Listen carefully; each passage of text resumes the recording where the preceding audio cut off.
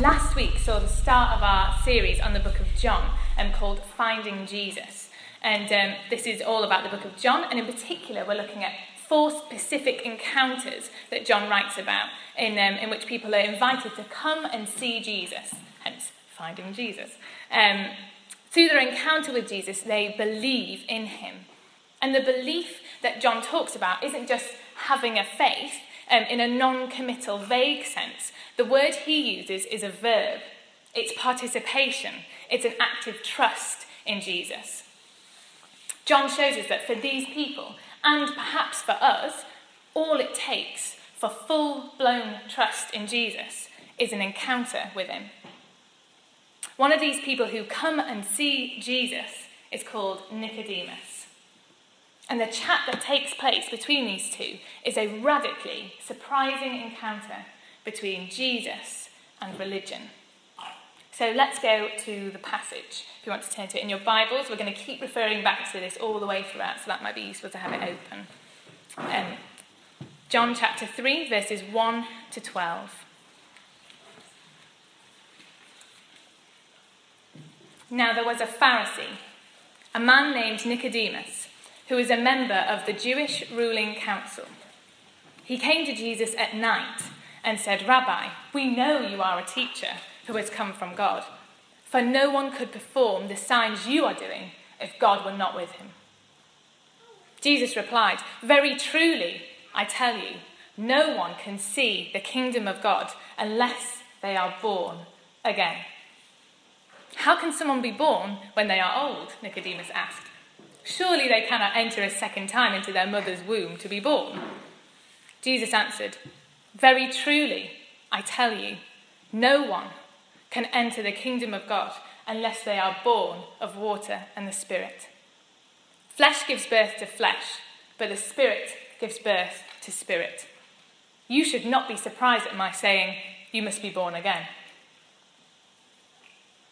The wind blows wherever it pleases. You hear its sound, but you cannot tell where it comes from or where it is going. So it is with everyone born of the Spirit." "How can this be?" Nicodemus asked. "You are Israel's teacher," said Jesus, "and do you not understand these things? Very truly, I tell you, we speak of what we know, and we testify to what we have seen, but still you people do not accept our testimony. I have spoken to you of earthly things, and you do not believe. How then will you believe if I speak of heavenly things?" Jesus then goes on to say some of the most quoted words from the entirety of Scripture. And we could easily carry on reading and examine the rest of this chapter for weeks on end because it's so rich. But I believe what happens before all of that is really key. So we're going to focus on that fascinating conversation that we've just read, that encounter between Jesus and Nicodemus. Let's first note a few things about what we're dealing with. Number 1, Pharisees were the religious and cultural elite of Jesus' time. They were the lawmakers. They were put in charge of the Jewish nation, even while everyone was under the occupation of Rome. Number 2, Jesus was not a Pharisee. He was an ex-carpenter from Nazareth, a backwards little town, and he had no credentials, no power, and he was an alleged heretic who hung out with the most unsavoury of characters. Number 3, Nicodemus was a Pharisee, and he was a really good one. He was at the top of his game, and people saw him as one of the most holy and most educated in the nation. Among the big dogs, he was the biggest. So, set the scene. It's a blustery night on the outskirts of Jerusalem. Compared to the busyness of that day, in a city during a huge nationwide festival, it's pretty dead. A few people are milling about, getting ready and rested for the journey from the city tomorrow. And Jesus, this unassuming, bearded guy, is chatting to his mates, having had a busy day chasing merchants from the temple with a whip he made himself. Just your average day. He's been in the public eye almost all day. Everyone's a bit tired, everyone's a bit grubby from the city dust, and everyone's ready to settle down for the night.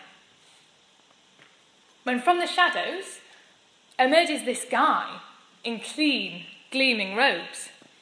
It's a bit like if you imagine you're taking the bins out one night and you suddenly see David Beckham walking down the street towards you.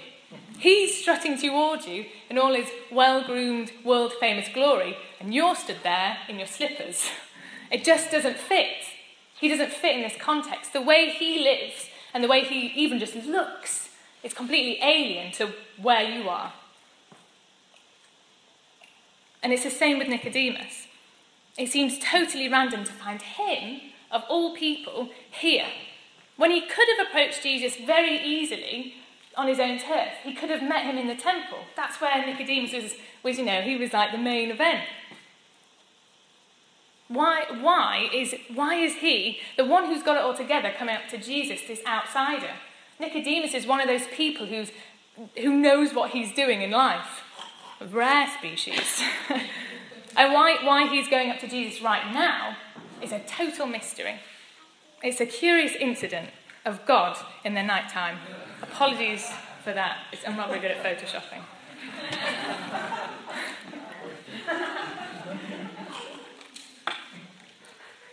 I wasn't hiding in shame just then. So it's a complete mystery. Or is it? So Nicodemus is a big deal. And he doesn't usually hang out with outsiders and radicals. So what? Surely that doesn't make him a bad person. And I don't think we can reject him out of hand just because he's more polished than Jesus and his friends. Like the other Pharisees, Nicodemus had long-held beliefs. That's admirable, isn't it? He must be pretty open-minded anyway to be going anywhere near Jesus. So I guess that's something to be applauded. And Nicodemus got to the top of his game by being a good guy, by reading his Torah every day, by knowing it inside out, and by living a good moral life. Is that religious? On the surface, is religious actually a bad thing, or is it not? Let's unpack what we really mean by religious. Go back to the start, and what you talked about at your tables, bring that to mind. For some of you, you think along the same lines as me, or my friend the taxi driver. For some, it's just a useful term of describing different sets of beliefs. But today, we're looking more at the attitude of religiousness. Instead, we're looking at how religious is a way of holding beliefs. Religious is a way of holding beliefs. This brings us back to the whole theme of encounter in the book of John. You see, the way John talks about belief is a belief in Jesus that comes from meeting him. It's active and it's personal, and we can't possess it. We have to live it out. We have to throw everything in with it. It demands participation because it stems from encounter. So if religious is a way of holding our beliefs, that's a different picture. Religious might carry or hold beliefs well. It might even carry beliefs nobly or impressively, but the problem is that the Jesus encounter kind of belief wasn't built to be carried around, whether it's on a platter or in your back pocket. Religious is a way of holding beliefs, and what's more, a way of holding them at arm's length. It's Nicodemus saying, I know you're from God, when Jesus says, I am God. It's when we hold beliefs about Jesus rather than simply believing in him. And we all fall into this. If this is what religiousness is, then we're all culprits. Religiousness isn't an irrelevant or distant issue for me or for you or for G2 any longer, because religiousness is obviously far more dangerous and more subtle than being a bit pious or a bit high church. It's actually often the way we find ourselves living. And as I have looked ever closer at Nicodemus, I've seen far more of myself in him than I'd like to admit. Oscar Wilde said, religion is the fashionable substitute for belief. And I think he might be right. Certainly it is for me. When believing in Jesus, trusting in him wholeheartedly, gets a bit too uncomfortable or a bit too close to the bone or a bit boring, that's when and it's not bringing about the results that we want, we can easily begin to substitute, just start to edge out that risk-taking all-out trust with something which is more instantly gratifying. Something which is like a checklist, just to make sure that we're doing all the right things. Holding our beliefs so the world can't challenge us or offend us about them. We end up being more bothered about the way that we're holding our beliefs and how other people might see that than actually believing in Jesus for who he is, no matter what the cost.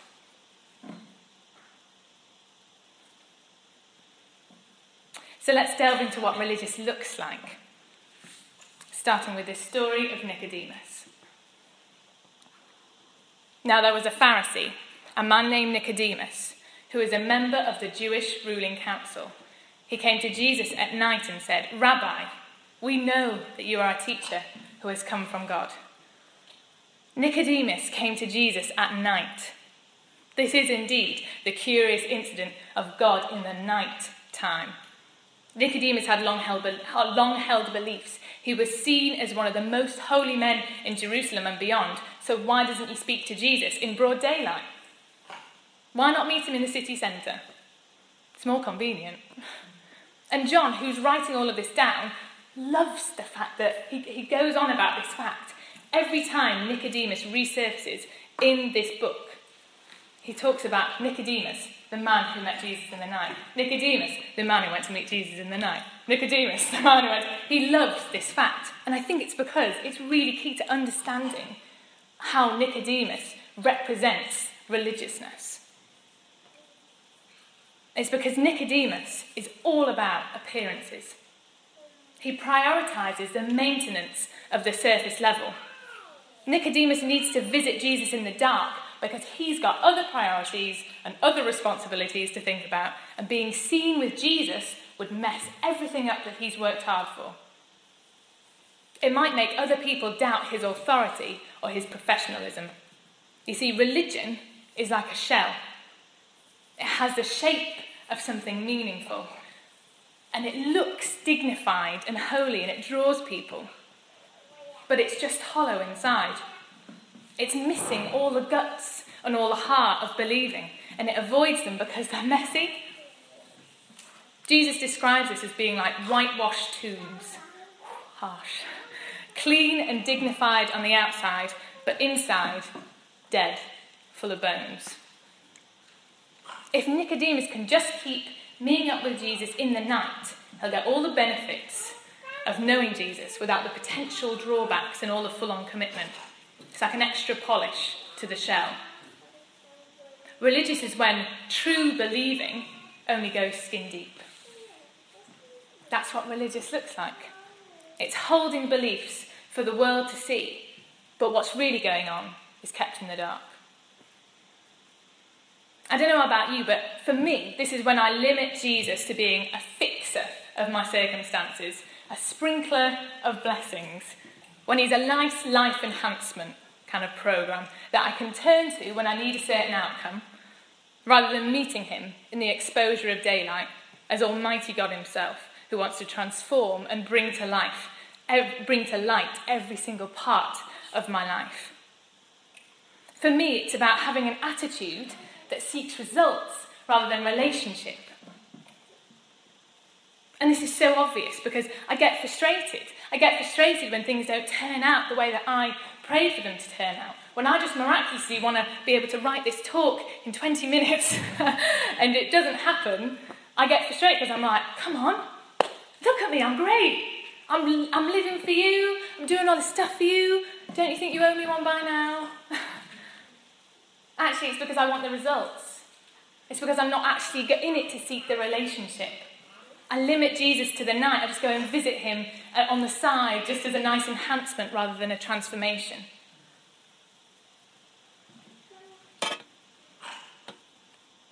Let's repaint what religious looks like a little bit more. Verse 2. Nicodemus came to Jesus at night and said, "Rabbi, we know that you are a teacher who has come from God, for no one could perform the signs you are doing if God were not with him. So he approaches Jesus and he addresses him first as teacher, rabbi. He begins by telling Jesus that he and his Pharisee buddies know him. We know you are a teacher who has come from God.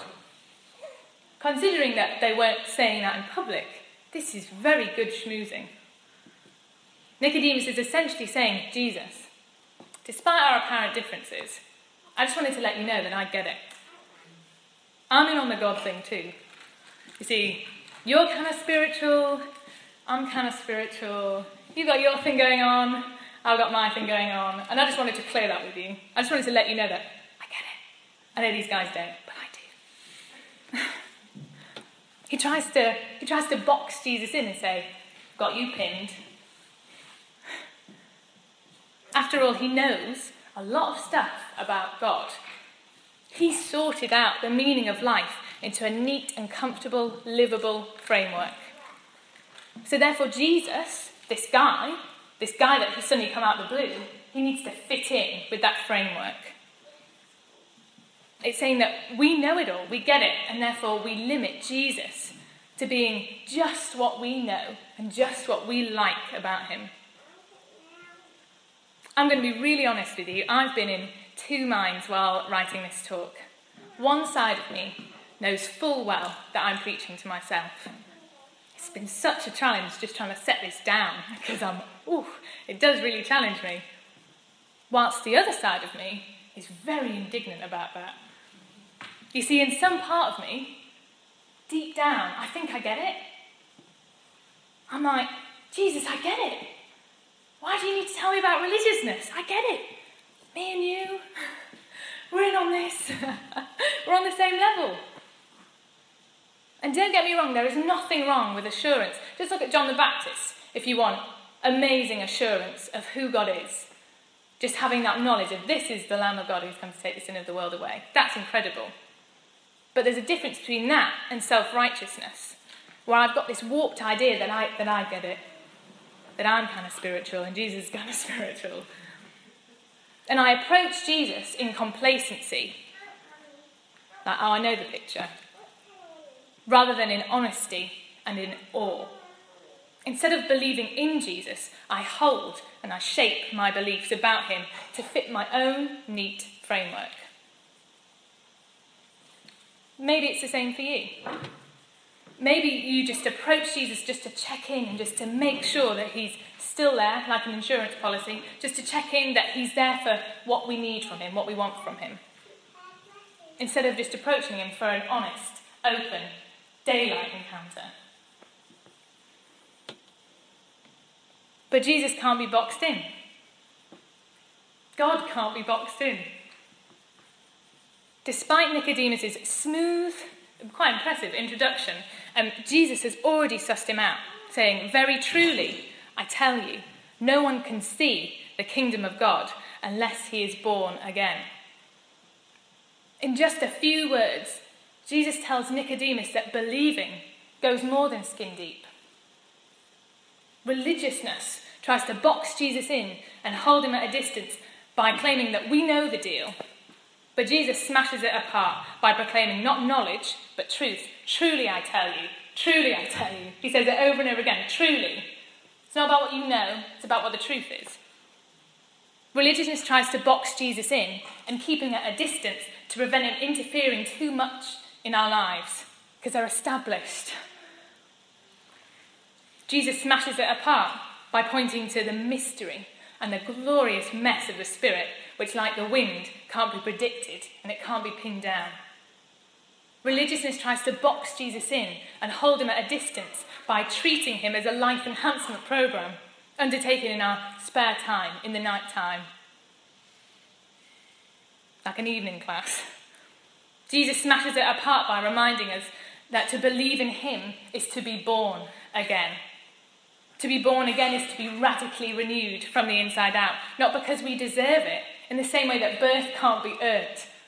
We all got born at some point and none of us earned it. None of us worked for it. None of us were good enough for it, but we just did, because it's a free gift of life. And it's the same with being born again. It's the same with that promise of renewal, of a whole and full and eternal life. It's free.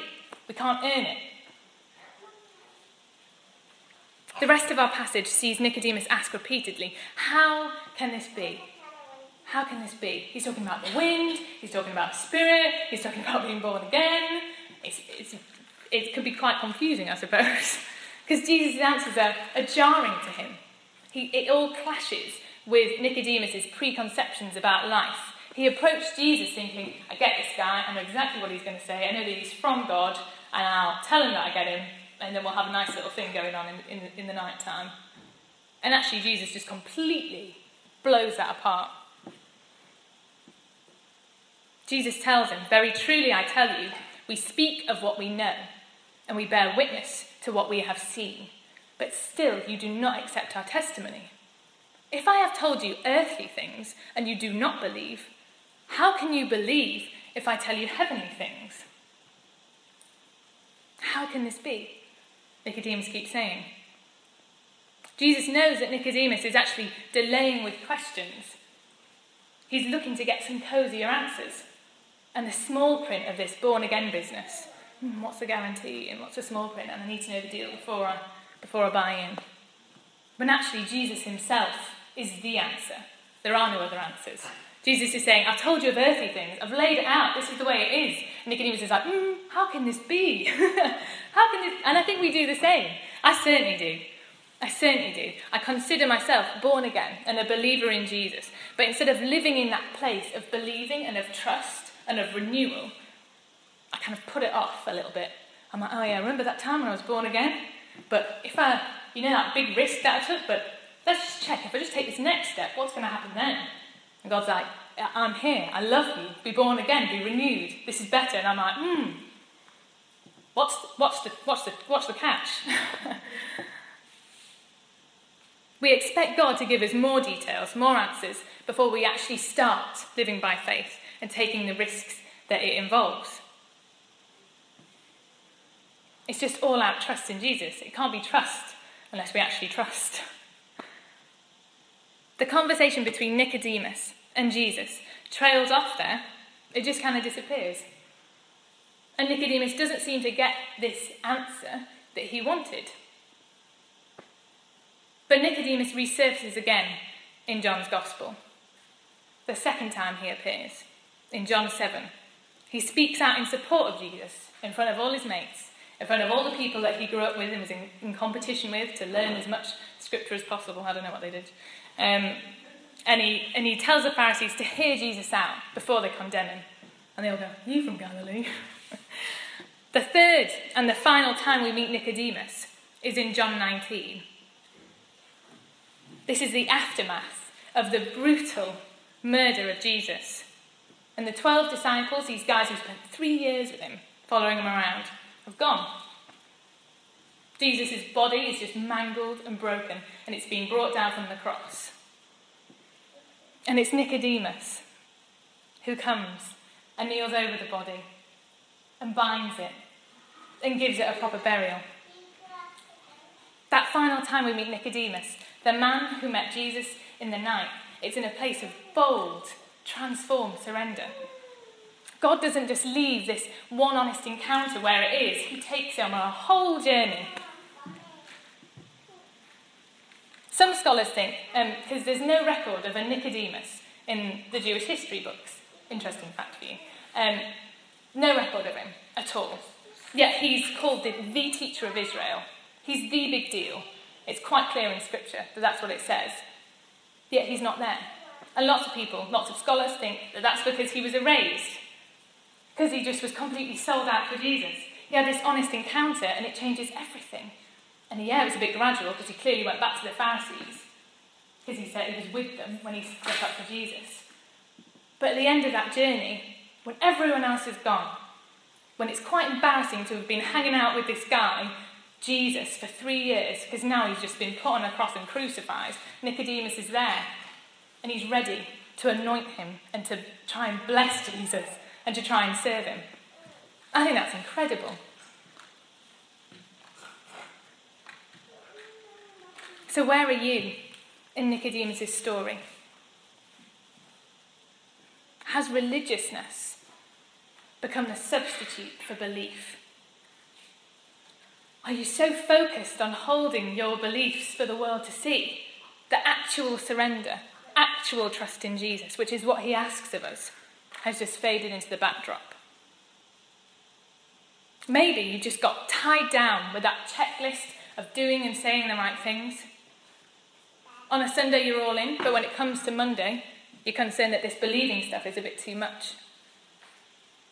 For me, when I fall into this, I think, oh, well, it's fine, because I could still do I could lead a good cell discussion, but I'm actually really bored of believing. I actually don't want to trust God with this in this part of my life. But it's fine, because no one can tell. It's very easy to mimic. Maybe you're just putting off actually living all of this out because you just keep asking God for the small print. I think God wants to let us in on who he is and what he wants to do with our lives. But at the same time, sometimes we're like, hold on, and we just keep putting him off, waiting. How long are we going to do that for? How long are we just going to keep going, no, I just need a little bit more detail, I just need a little bit more of the roadmap before I actually take one step on it? Maybe you just want that life enhancement instead of the transformation. Maybe like me, you want the results rather than having to pursue relationship day in, day out. It's like any other relationship. Every time you hang out isn't a Facebook-worthy mention. It's not like this amazing, "Way, let's take a selfie." It's not like that in a relationship. You hang out, and sometimes you have times like that, and then you have this amazing buzz about it, but sometimes you don't. And I think relationship with God is incredible, but often it's like that. Sometimes it's just meeting with him, encountering him, being honest with him. And sometimes you've got the Facebook-worthy selfie moments, but most of the time you might not. But it's worth it because meeting Jesus is transformative.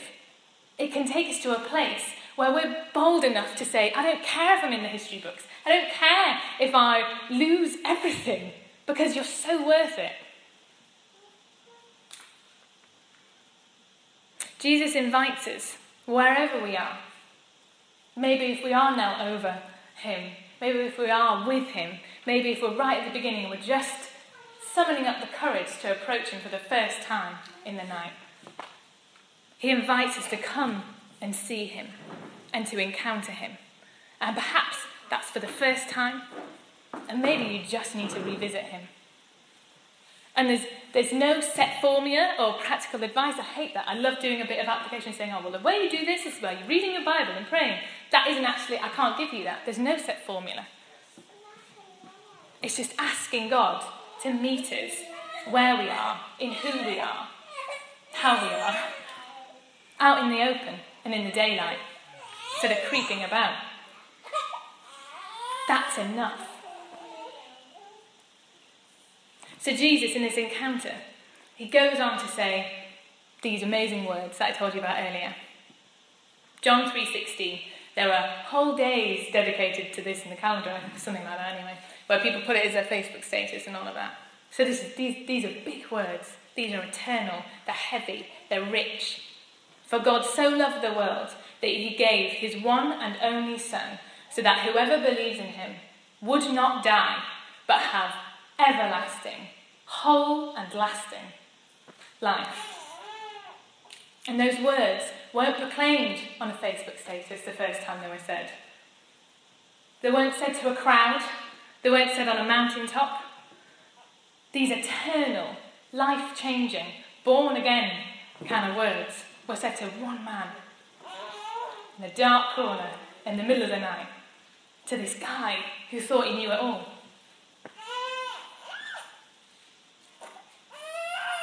And I believe that for each of us, wherever we are, we need to encounter Jesus and understand those words afresh, whether it's the first time or the billionth time. So I'm just going to pray for us now, and then we're going to go into worship and to respond and just to ask God to meet us where we are. I'd love it if for you there's something in this where you feel like you just need to take that step. You need to stop putting it off. You need to stop asking those questions. If you just want to receive and meet God wherever you are, to just hold out your hands like I'm going to do now. We're all going to close our eyes so it doesn't matter. Don't worry, no one's looking. Father God, I thank you that you want to encounter us. I thank you that honest encounter with you, out in the open where we're exposed, is the best place to be. I thank you that you didn't come to condemn us, but you came to save us and to give us whole and lasting life. I thank you, Father, that you show us, you reveal who you are to us, bit by bit, step by step.